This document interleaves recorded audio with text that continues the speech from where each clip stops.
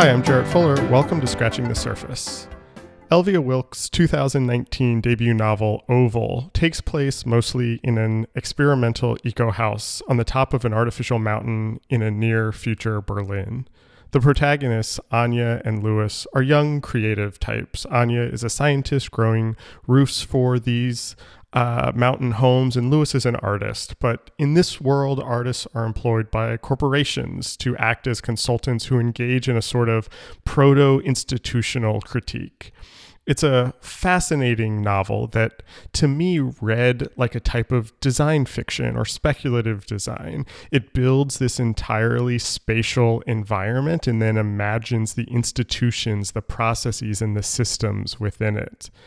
It's no surprise then that Elvia has a background in architecture writing and a keen understanding of space. She studied sculpture when she was in school and got her start as an art writer.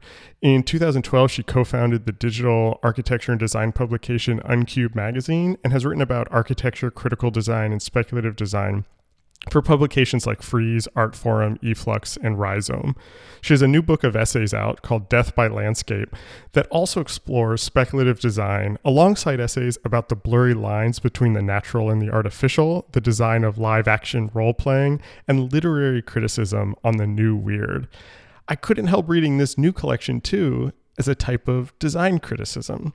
So I invited Elvia on the show to talk about how her background in writing about architecture and design influences this work. And the result is an incredibly wide-ranging and scintillating conversation on everything from how her novel grew out of her frustrations with art criticism to how fiction can be a type of critical practice to how she thinks about her own writing process as a type of design. We also get into some of the ideas that animate her work and her thinking, from the blurry lines around artificiality, the politics of speculative design, and the tension in creative acts, whether that be art making or writing or design, between complicity and critique. Often when we talk about design writing, we view that narrowly, thinking about design criticism or reviews or journalism or things that take place in academic journals. And while Elvia isn't a design writer necessarily, her work is expansive and exciting and a model for other modes of writing through which we can understand design. It was fascinating for me to talk to her about this work through this lens. A transcript of this episode, as with all of our episodes, is available for Patreon supporters. Scratching the Surface is made possible because of listeners who support the show each month on our Patreon. Supporters get bonus interviews, an exclusive monthly newsletter, early episodes, and all sorts of other bonus content. Students can support the show for just $3 a month, and we offer additional tiers for $5 and $10 a month for additional content and early episodes. You can go to patreon.com/surfacepodcast to sign up and get immediate access to all of this content. Thanks for listening, and here is my conversation with Elvia Wilk.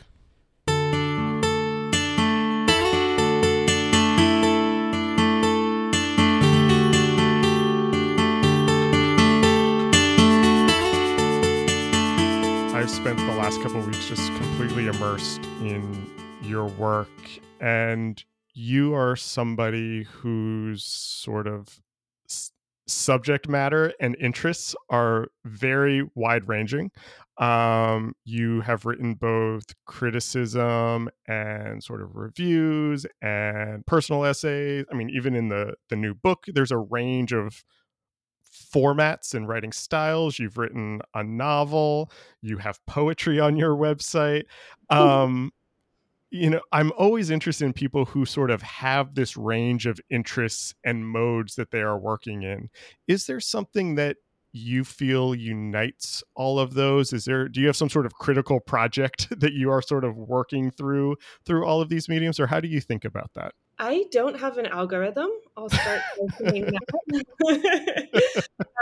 And I do find that sometimes it's hard to summarize or to suggest a through line because I follow what I'm fascinated by and interested in.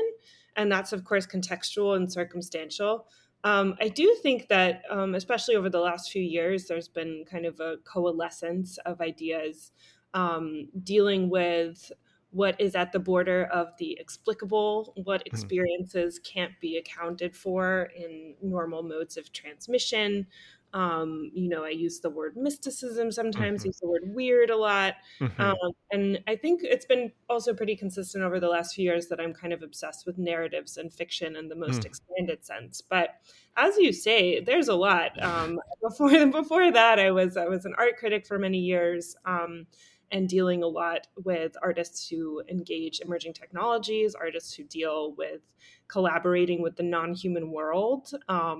Before that, I worked for an architecture publication, so I have kind of a background in the built environment.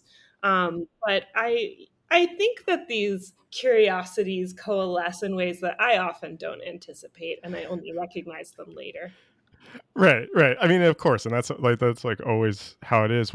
I mean, you said a couple. I mean, I'm gonna do this thing that I hate doing, where I'm gonna just kind of tell you a little bit about some of the themes I've seen in in your work. But you mentioned the weird, which I think comes up again and again. This idea of the weird. These borders is something that I noticed also, and the way I was thinking about it is that these borders between sort of like the real and the unreal, or the artificial and the natural, and the blurring of that, um, is something that I find really interesting in your work. And then there's this other sort of thing that I'm interested in talking to you about complicity and critique, that you talk and write about a lot. Yeah. And the reason I say those three is because those three are things that I also think about a lot in the world of design. And I read your novel when it came out, and I knew you primarily as somebody who kind of wrote about architecture and design. And so I was wondering about the sort of architecture side of this.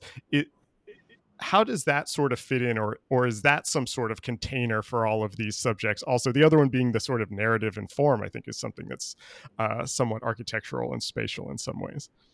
Yeah, totally. I'm glad you said complicity versus critique. I'm glad you you picked up on it and said it back to me. I do think the politics of art making, the politics of spatial design, and the politics of narrative are continually, Yeah. um, questions for me and things that I'm really invested in and coming at from different angles. But I can speak specifically to some of the spatial aspects of the novel, which came out in 2019. It's called Oval, and the one of the like kickoff inspirations for the story was the speculative architecture proposal from earlier in the 2010s by this small kind of independent young architecture group called Mila.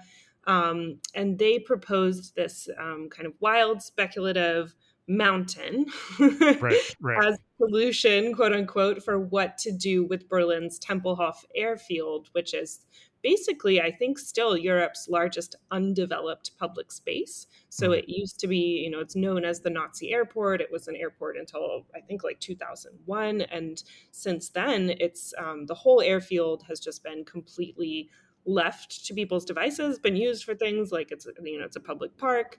The runway is for like skating and biking and all sorts of weird wind sports. There's a Mhm. community garden. There's sometimes pop-up art things and some bars and restaurants. Anyway, so it's been a really contentious issue in Berlin for many years. What should we do with the space? Obviously, the real estate lobby wants to put a bunch of condos and shopping centers on, but every time a vote comes up, the Berlin population says, "Don't touch it." Um, and I find that incredibly heartening and inspiring, right? How wonderful to not build as the solution to what to build. That's so Right. rare. We don't see that in a hyper developed urban space.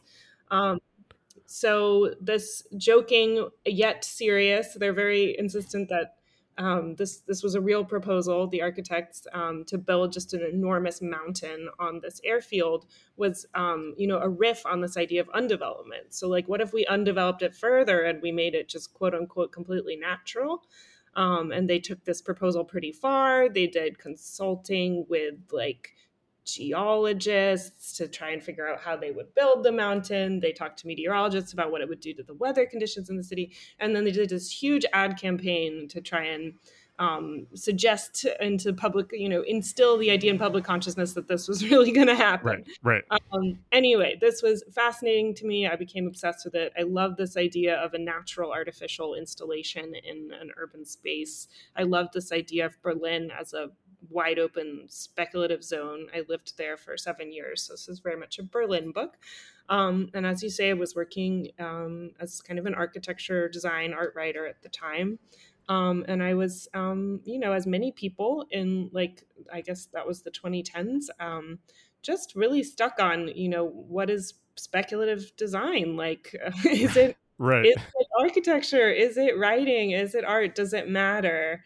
And of course, there was a real economic downturn in Europe at the time. So you had all Mhm. of these trained architects who couldn't really lend their skills to mega projects. So what could they do? They could imagine things. And I found that really generative from a narrative and literary perspective. Well, I have so many questions just based on kind of that answer that you gave. First, for people who haven't read it, can you sort of give the high level how do you describe this book to people? You've already hinted at this mountain, this sort of fictional mountain that is in many ways a character in the book. But what is this kind of story that you start to build around this? Well, so the cover copy or whatever, I guess, says something. It's really hard to say what your book is about, but I spent a lot Yeah. of time trying to do it. So you catch me at a good time 3 years later when I can. That's I figured that. Yeah. So the book is about a couple who lives on like kind of in an eco village on the side of this mountain, which is kind of inspired by, but not exactly Mhm, the same mhm. as this real fake proposal mountain. It's in kind of an alternate reality. I call it a reality adjacent version of Right, right. Berlin. And they have kind of a cast of friends who are creative professionals. The city is becoming increasingly taken over by corporations who are buying up the real estate and the public land. The main character is a scientist who works in biotech, and her partner is an artist. But in this universe, all artists have become corporate consultants. I And love that. Yeah. again, it's reality adjacent. We're not too far away from Right. that.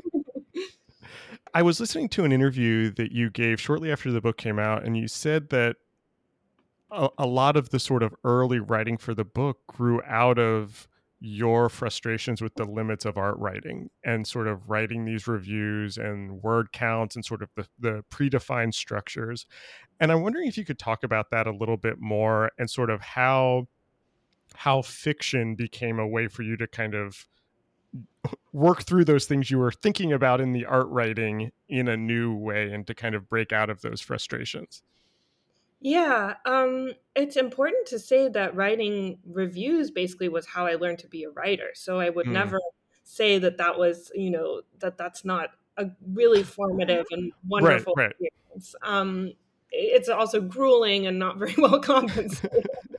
um, but writing a ton fast in a certain way for publication is just really important. It teaches you how to use your muscles and to just Right, kind of right. experimenting within form is also the only way to figure out how to push against form, I think. Hmm. Or maybe that's not true. For me, it was the case. And I should say that I studied visual art and I used to make sculptures in college. So I was thinking spatially myself in a lot of ways. And I Mm. always like the way that the narrative in Oval is constructed, I think of as a very spatial narrative and very Yeah. visual. Like there's a lot of like the city is as you say, the mountain is kind of a character, and I was really interested in creating spatial experiences through the reading experience, I'll put it that way. um, Mhm. and the yes, it is just the case that after some years reviewing shows and writing about design conferences and writing about buildings, I was just like, man, I Yeah. also want to speculate. Like there's, like it's really fun Ah, to speculate. And I also thought, like, what if I wrote something that was like megalomaniac? Like I have maybe a little bit of a megalomaniac streak.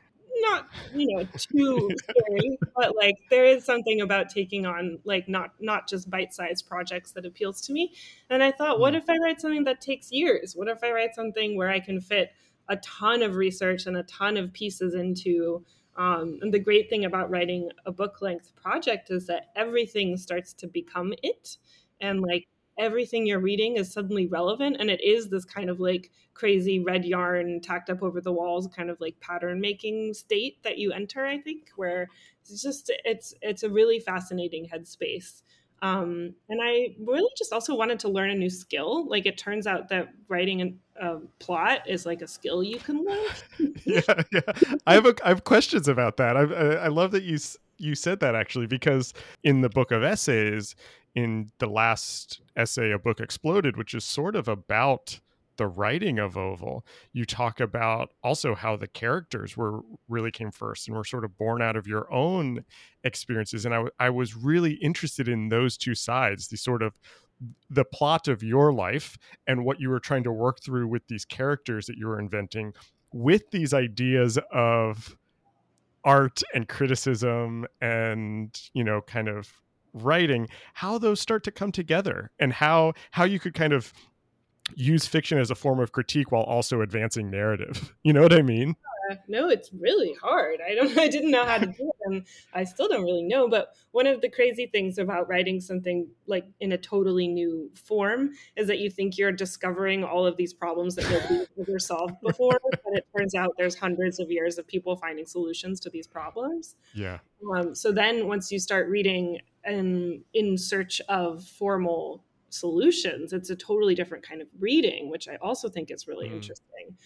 So you kind of read for like specific technique, and Right. that's a really interesting way of engaging with texts, I think. But maybe that's beside the point.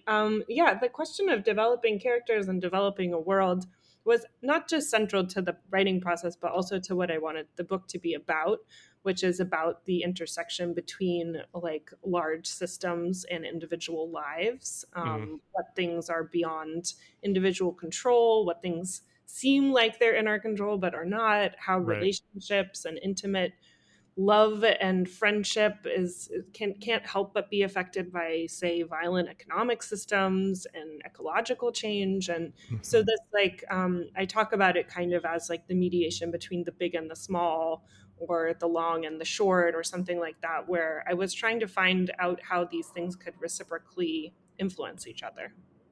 You know, sometimes when I hear fiction writers talk, they talk about and I'm somebody who has never written fiction, who reads a ton of fiction, who has tried to write fiction, and just, you know, I do not have that muscle yet, and find it very hard. But I hear people talk about sort of novels of plot versus novels of ideas a lot of ways, and I feel like I think, you know, most novels are a mix of both. But you really kind of bring those together. And so I'm wondering, do you see Oval as a work of criticism? Were you able to kind of work out those things that you were wrestling with in the art writing? Were you able to do that or engage with those through shifting from writing reviews or writing about shows to creating something wholly your own? Yeah, that's a great question. I don't know if I think about it as a work of criticism or critique, but I do know that it helped me go directly into the thicket and the tangle and the knot Mm, of those problems really, really directly, in a way that I wasn't able to unless I kind of invented this fantasy world. right. Where all Because of like a distance, you think? I think it's because there's you get to do so much world building and so much many components are in play.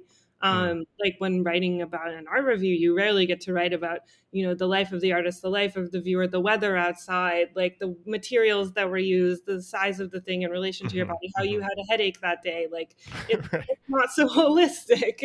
Right.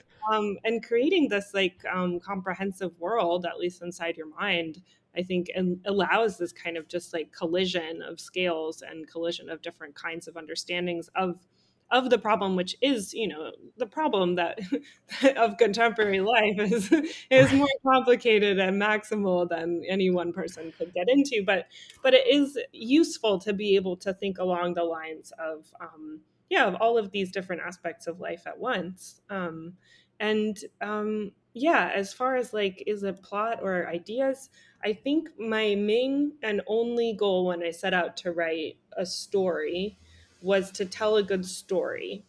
Mm, And I didn't want to cop out and do what I do think that a lot of like kind of people experimenting with form end up kind of Right. not trying to write a good story because that's beside the point. But I was Right. like, I want this to be a fun read. Now, having written that book, thought through that, did that work, are there things from the process of world building, from thinking about narrative and plot, from character development, that you see has influenced the nonfiction work, the longer form essays, when you still are doing sort of like book reviews or things like that? What did you learn from that experience of that world building that you're still kind of working through now in other projects? I don't know if this is a direct answer, but what comes to mind immediately is that I learned about scenes. Mm. Um, and maybe that's not like a useful answer for somebody who's not also writing fiction or something. But to learn how to tell a story in a scene is a very different skill than to, say, describe something from an abstract perspective or place it in, historical context or Mm. something like that. But to actually tell the story of encountering a work of art, for instance, I found to be something that I understood or wanted to do more better after having written, novels are basically a bunch of scenes. I mean, it's actually interesting because many of the essays in the new book are a series of vignettes of scenes that you're piecing together to kind of tell a story or to make an argument, and that seems very novelistic to me now that you say that. Some of the formats of the essays in the new book. I think so too. And I realized kind of late in the game, actually, while revising that book, that several of the, um, I guess, like the things I had been trying to convey, rather than talking about them, I could kind of show them through interactions or through scenes. Mm. And that was kind of like a late shift in the mode of storytelling that I did, which I've definitely carried with me since then. I I think a lot about sort of the limits of criticism and the limits of writing about, I'm in my world, design, but for the sake of this conversation, we could talk about culture or material culture even, Mhm. and how maybe this goes back to those frustrations that you were having 5-6 years ago. The sort of the tools of analyzing, of describing, of narrativizing these things, um, just the limits of that and the sort of what that those forms can do, and then what fiction can do. And I'm wondering if you have thoughts on, maybe this connects to the previous question, sort of fiction as a form of critique, Mhm. or in how through world building you can kind of analyze the questions of our day, or the objects that we're surrounded by, or the questions that you're kind of working through in the more critical work. Yeah, I think that that's something I'm exploring in the book of essays pretty directly a lot of the Hmm. time. And I still have a hard time answering that. What is the role of fiction? I hope I never have an answer to that because I hope it's always exciting and always changing and always updating according to the political moment. And Yeah. that is something I also talk about in the book is like, well, maybe the role of fiction is different in the climate era and in the era of hyperspeed capitalist commodification of ideas than it was 100 years ago. And maybe it is okay to rethink the role of narrative and fiction and art in general in relation to politics, given the kind of extinction mode that we're living in. But yeah, I guess thinking about what fiction maybe can uniquely do, or for me, I guess one thing that I say at some point in that essay, A Book Explodes, was that I felt like I gained companionship and company through the process of writing. Right. Right. First of all, these characters who accompanied me, and then the readers who accompany you in a story in a way that I really think reading fiction is a different process than reading criticism. And so there's a Hmm. different kind of engagement and a different kind of companionship you gain through that writer reader relationship. I want to go back to sort of something that you said earlier about studying art, making sculptures, thinking spatially. You've written extensively about architecture. You're founding editor of Uncube. I'm wondering how that sort of spatial thinking and the move from sort of again, I'm reducing I'm reducing the narrative here for the sake of question. The move from kind of writing and actually working spatially to writing, how that background sort of influences the writing work. Yeah, I don't have. I worry that I can't satisfy this question because these things are mysterious. But Right. certainly, like as I mentioned, like with the novel, that was entirely an urbanism project to me. Especially at the start, I Mm-hmm. was like, "What is happening in Berlin? Like, how is this city evolving? You know, what the hell is going on with Yeah. Yeah. privatization? What the hell is going on with artists and their levels of engagement with, you know, the kind of like absorption of wealth into a certain class, et cetera, et cetera. And those questions have never left me. So I guess really these questions of how, I guess this is also something that has come up quite a bit since then in my like more kind of like magazine writing, stuff about like internationalism and stuff about Mm. how cities govern themselves and how localism works. Mm-hmm. Really, like during the pandemic, I thought an incredible amount about local space, local Right. activism, Right. what really a building is, what a block is, what an apartment is. I'm not alone. We were all thinking about that. But this helped me loop back to some earlier questions I had about interiority and exteriority because I really Right. should not talk about my like undergraduate sculptures, but they were all about hiding. They were all about intimacy. They were all about being alone in intimate spaces and this Uh, kind of like perforations or entry points into private spaces. I will move on because I know what it is like to be suddenly find yourself talking about undergraduate visual work that you don't want to talk about.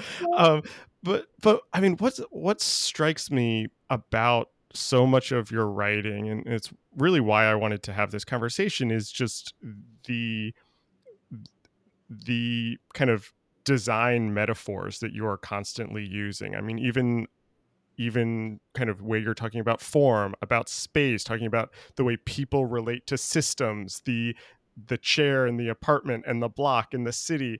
These are all sort of design questions also, and obviously I'm saying that coming from the design world. I'm interested for you, how do you think about that word design when you hear that? Is that something that feels relevant to your work and your interests? Absolutely. Not just because of my super long-standing interest in speculative design, and that's something that comes up in the new book of essays like quite Yeah. explicitly.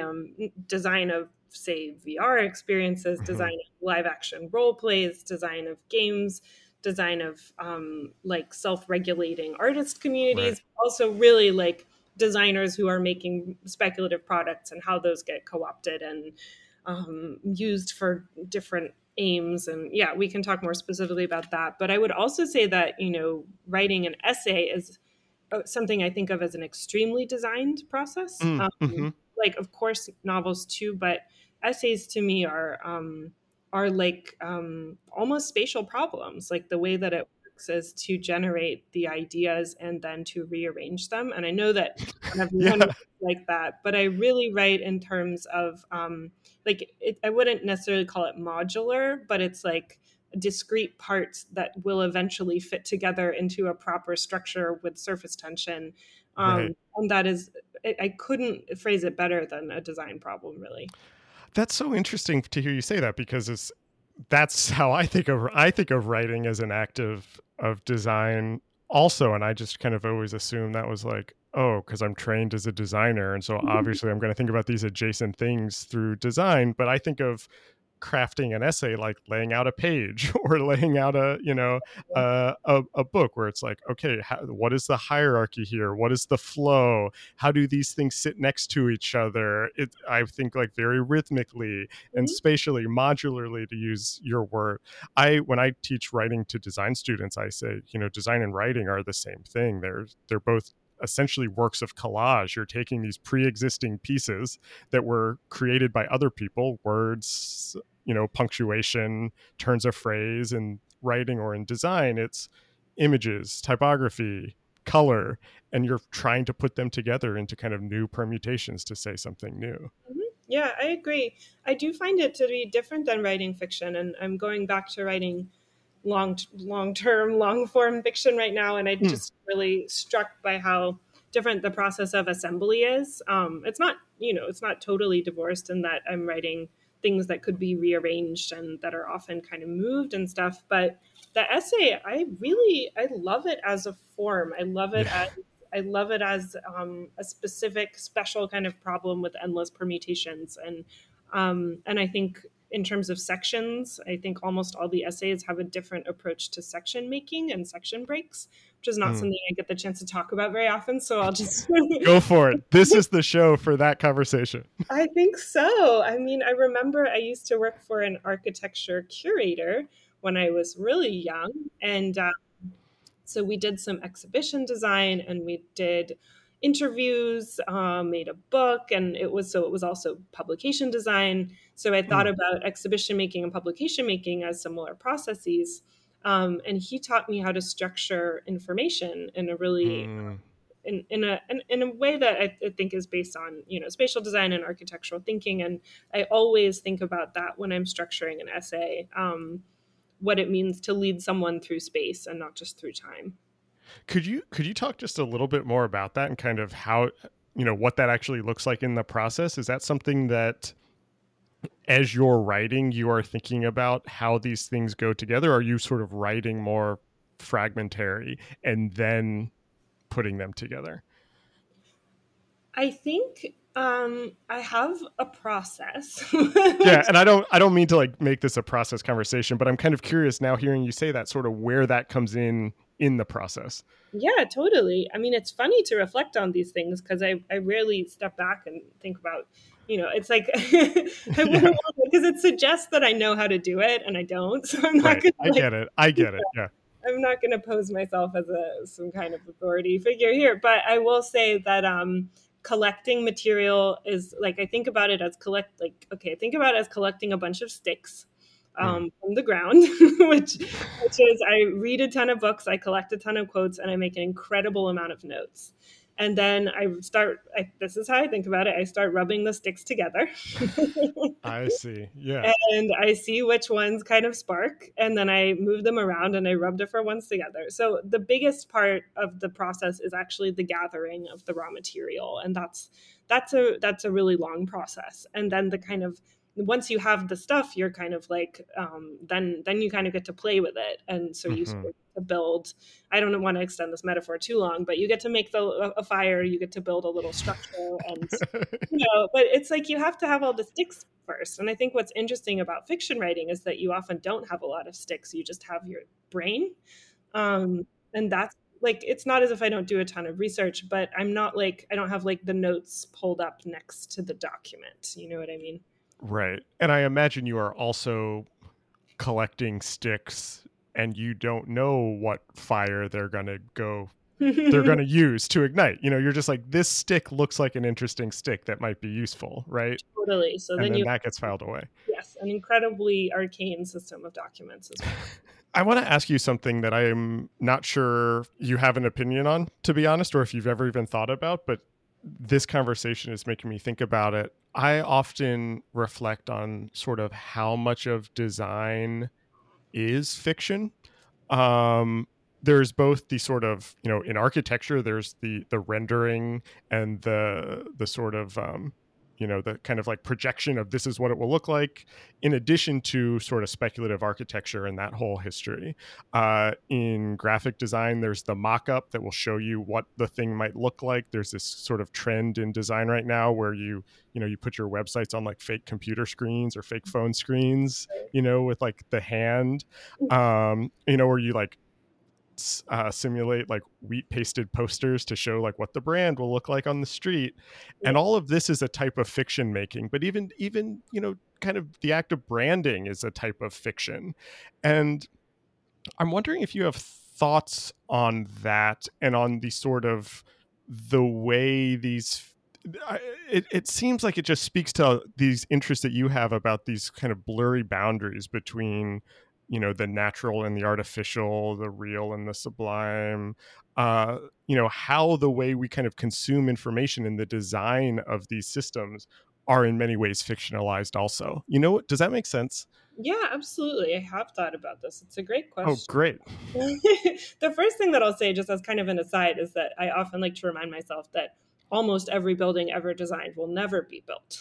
Like Right. every single building, except for a very, very select few, is imaginative and will stay in the imagination forever, or will stay as a design, or in SketchUp or whatever. Yeah. Um, and that is part of the process of making things real, is making things that are just permanently unreal.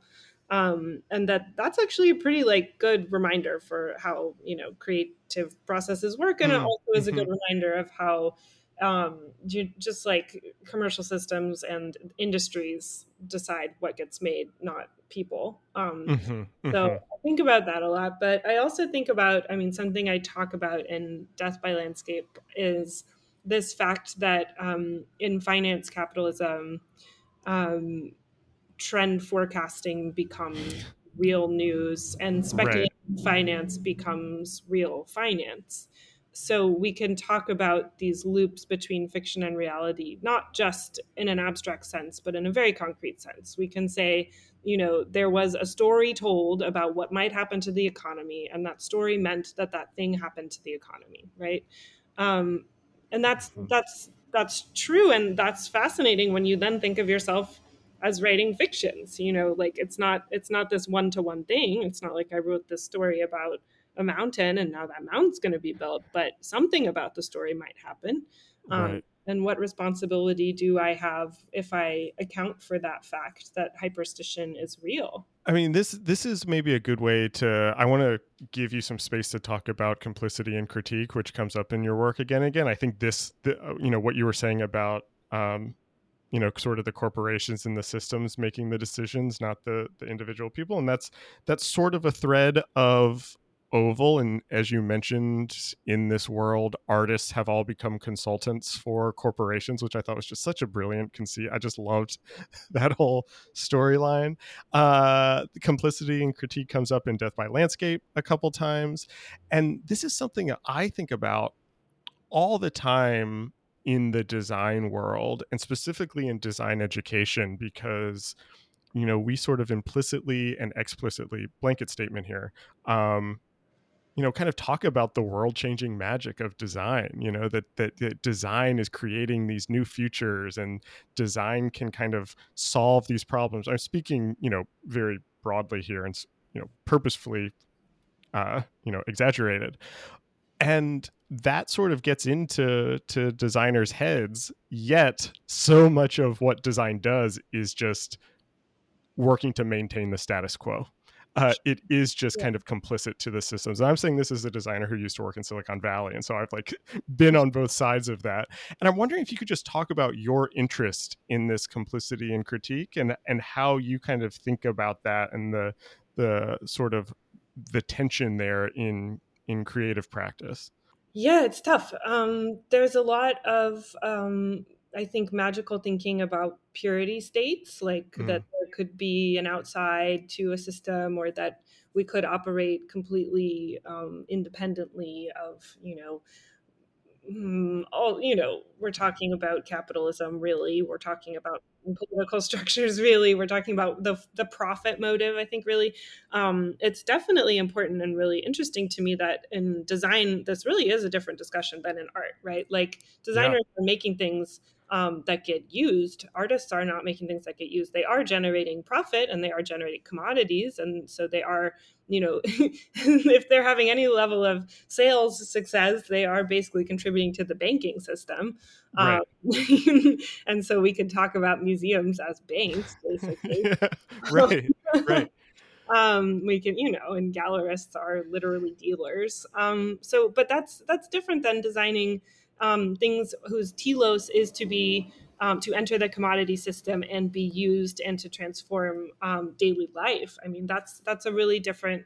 Right. It's a different epistemological, like it's a distinction that goes very, very, very far back in Yeah, yeah. Western history and philosophy. So I'm really interested in how those distinctions fall apart a lot of the time, increasingly.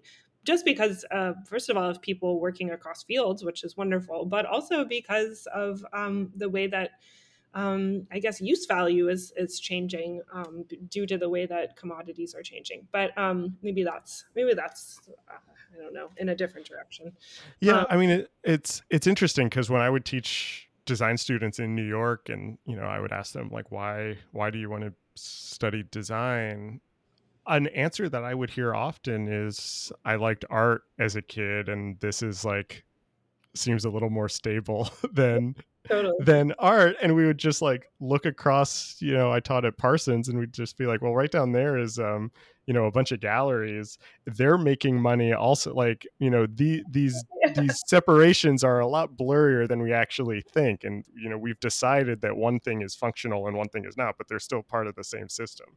Exactly. Yes, that's what I'm trying to say, and that's very well put. And yeah, I also think it's funny that people are like, "Well, I want to apply my creative skills in a practical way," and it's like, well, um,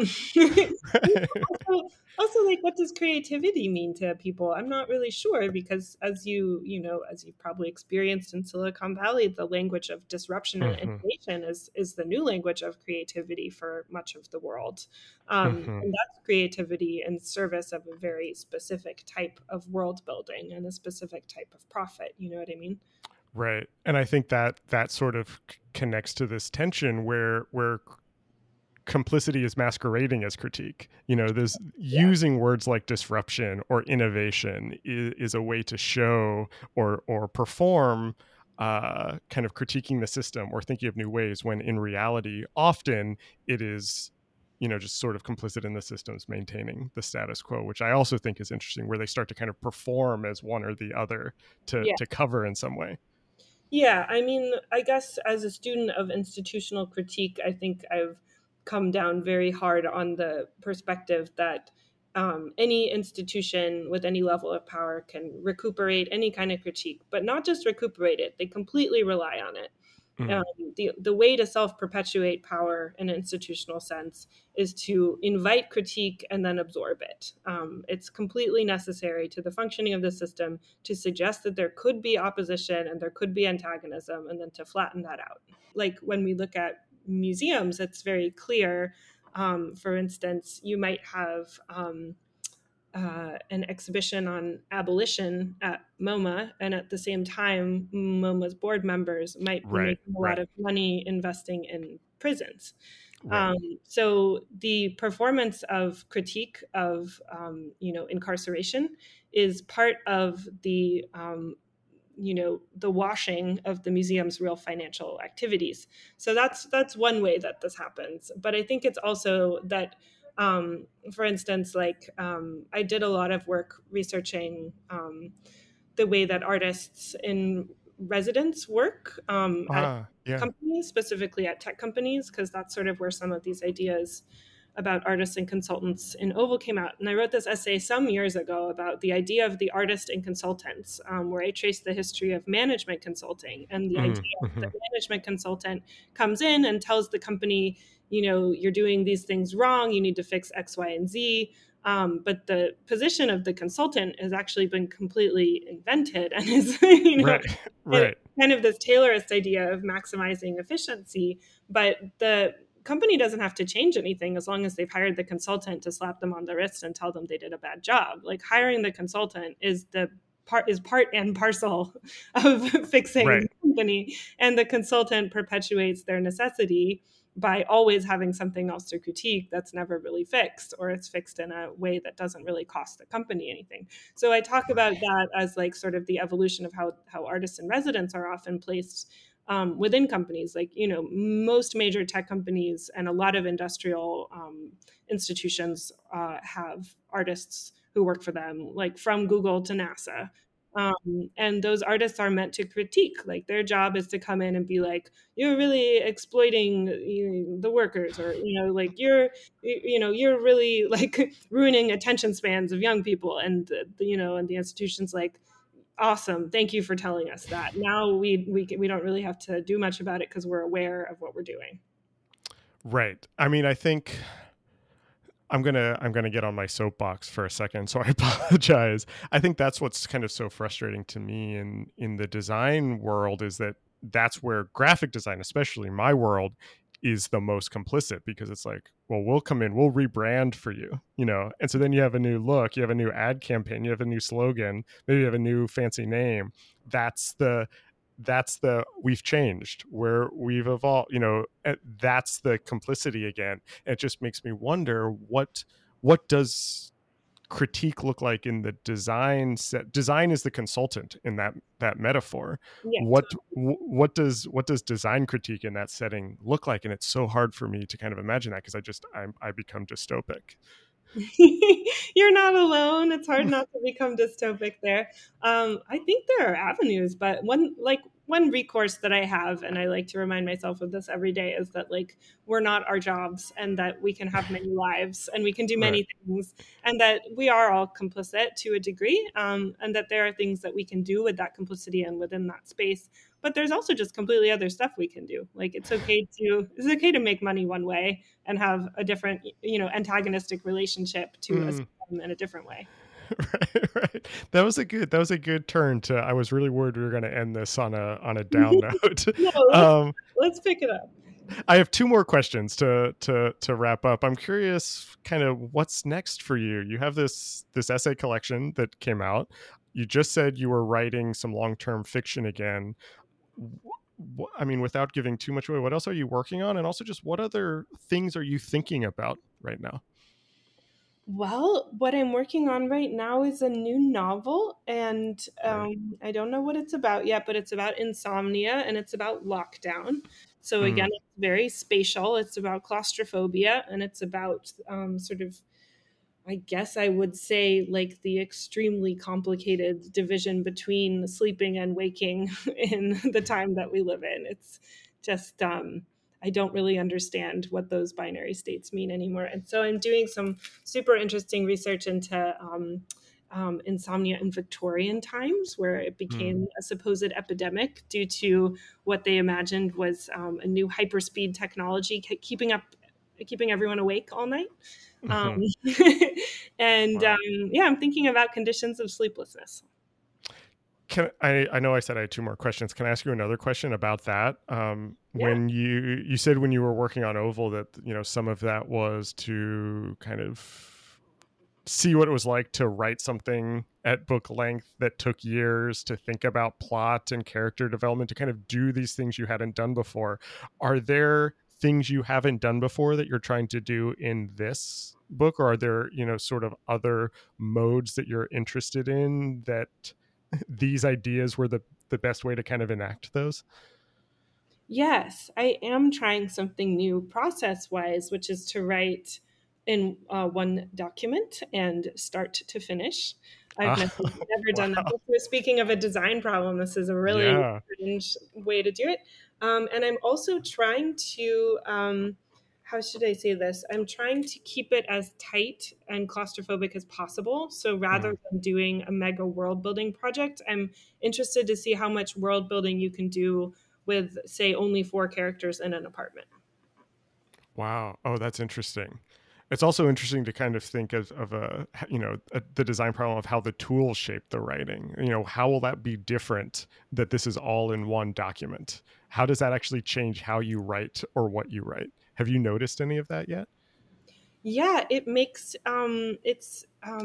it's more terrifying because you lose things, right? Like you lose track, and it's also Uh, it's making me less precious. And I'm not a very precious writer. I'm a pretty heavily like redrafting writer, but this is really pushing me to a new level of not being attached to certain like turns of phrase even. mm. I think that's a really great way to wrap up. And so I want to ask you the last question that I end all of these, which I'm especially excited to ask you because you are such a wide reader. I'm just curious what you're reading right now. Oh, good question. Well, I just read Becoming Insomniac, How Sleeplessness Alarmed Modernity. It's like, Sounds right. That makes sense. it's such a good book. It's full of just incredible stuff. I don't think that's like for a wide readership, but it was definitely for me. And let's see, I just read all the Patrick Melrose novels by Edward St. Oh, yeah. I love Incredibly those. enjoyable, and just like you couldn't find a better teacher for dialogue. Yeah. It's bananas, his dialogue. I've never read anything like it. I'm due for a reread of those. It's been a while since I read all of those back to back a couple years ago and just was obsessed for a while. I was telling everybody to read them. Yes, it's hard. I mean, that's the kind of books you just want to literally start talking about immediately. Yeah. I will also plug this weird mid-century science fiction author, John Wyndham, whose books are being reissued by Modern Library right now. He wrote the classic Day of the Triffids, which has been made into movies a couple of times, but he also just wrote some really, really bizarre kind of like alien invasion stuff that I'm just loving. Oh, wow. Are you able to separate sort of reading for pleasure and reading for research, or is there a difference between those for you? Nope. I read for pleasure all the time, and it's always also work. Right. I love that. That is such a great. You did not let me down with your answer for what you were reading. I knew it would just be all over the place. It is all over the place. There's no cohesion, but in my mind, this is like a perfectly orchestrated like set of reading materials. And when I'm sure when we read the new novel, it will all make sense. We'll be like, oh, there's the alien invasions. That's how that came in. Oh my God, completely. It's already worked its way in. I love it. Elvia, I am such a big fan of how you think about things. I think, I don't know if you would call yourself a design writer, but I think you're just such a smart and thoughtful writer of design in the design world. And it was so nice to kind of hear how you think about all of this and even your process a little bit. So thanks for doing this. Thanks for being on the show. It was a total joy talking to you. I really enjoyed stretching and talking about new things. This episode was recorded on August 26th, 2022. Our theme music is by Andy Borgasani. We're on Twitter and Instagram at Surface Podcast. You can support the show on Patreon and find previous episodes wherever you get your podcasts and at scratchingthesurface.fm. Thanks for listening.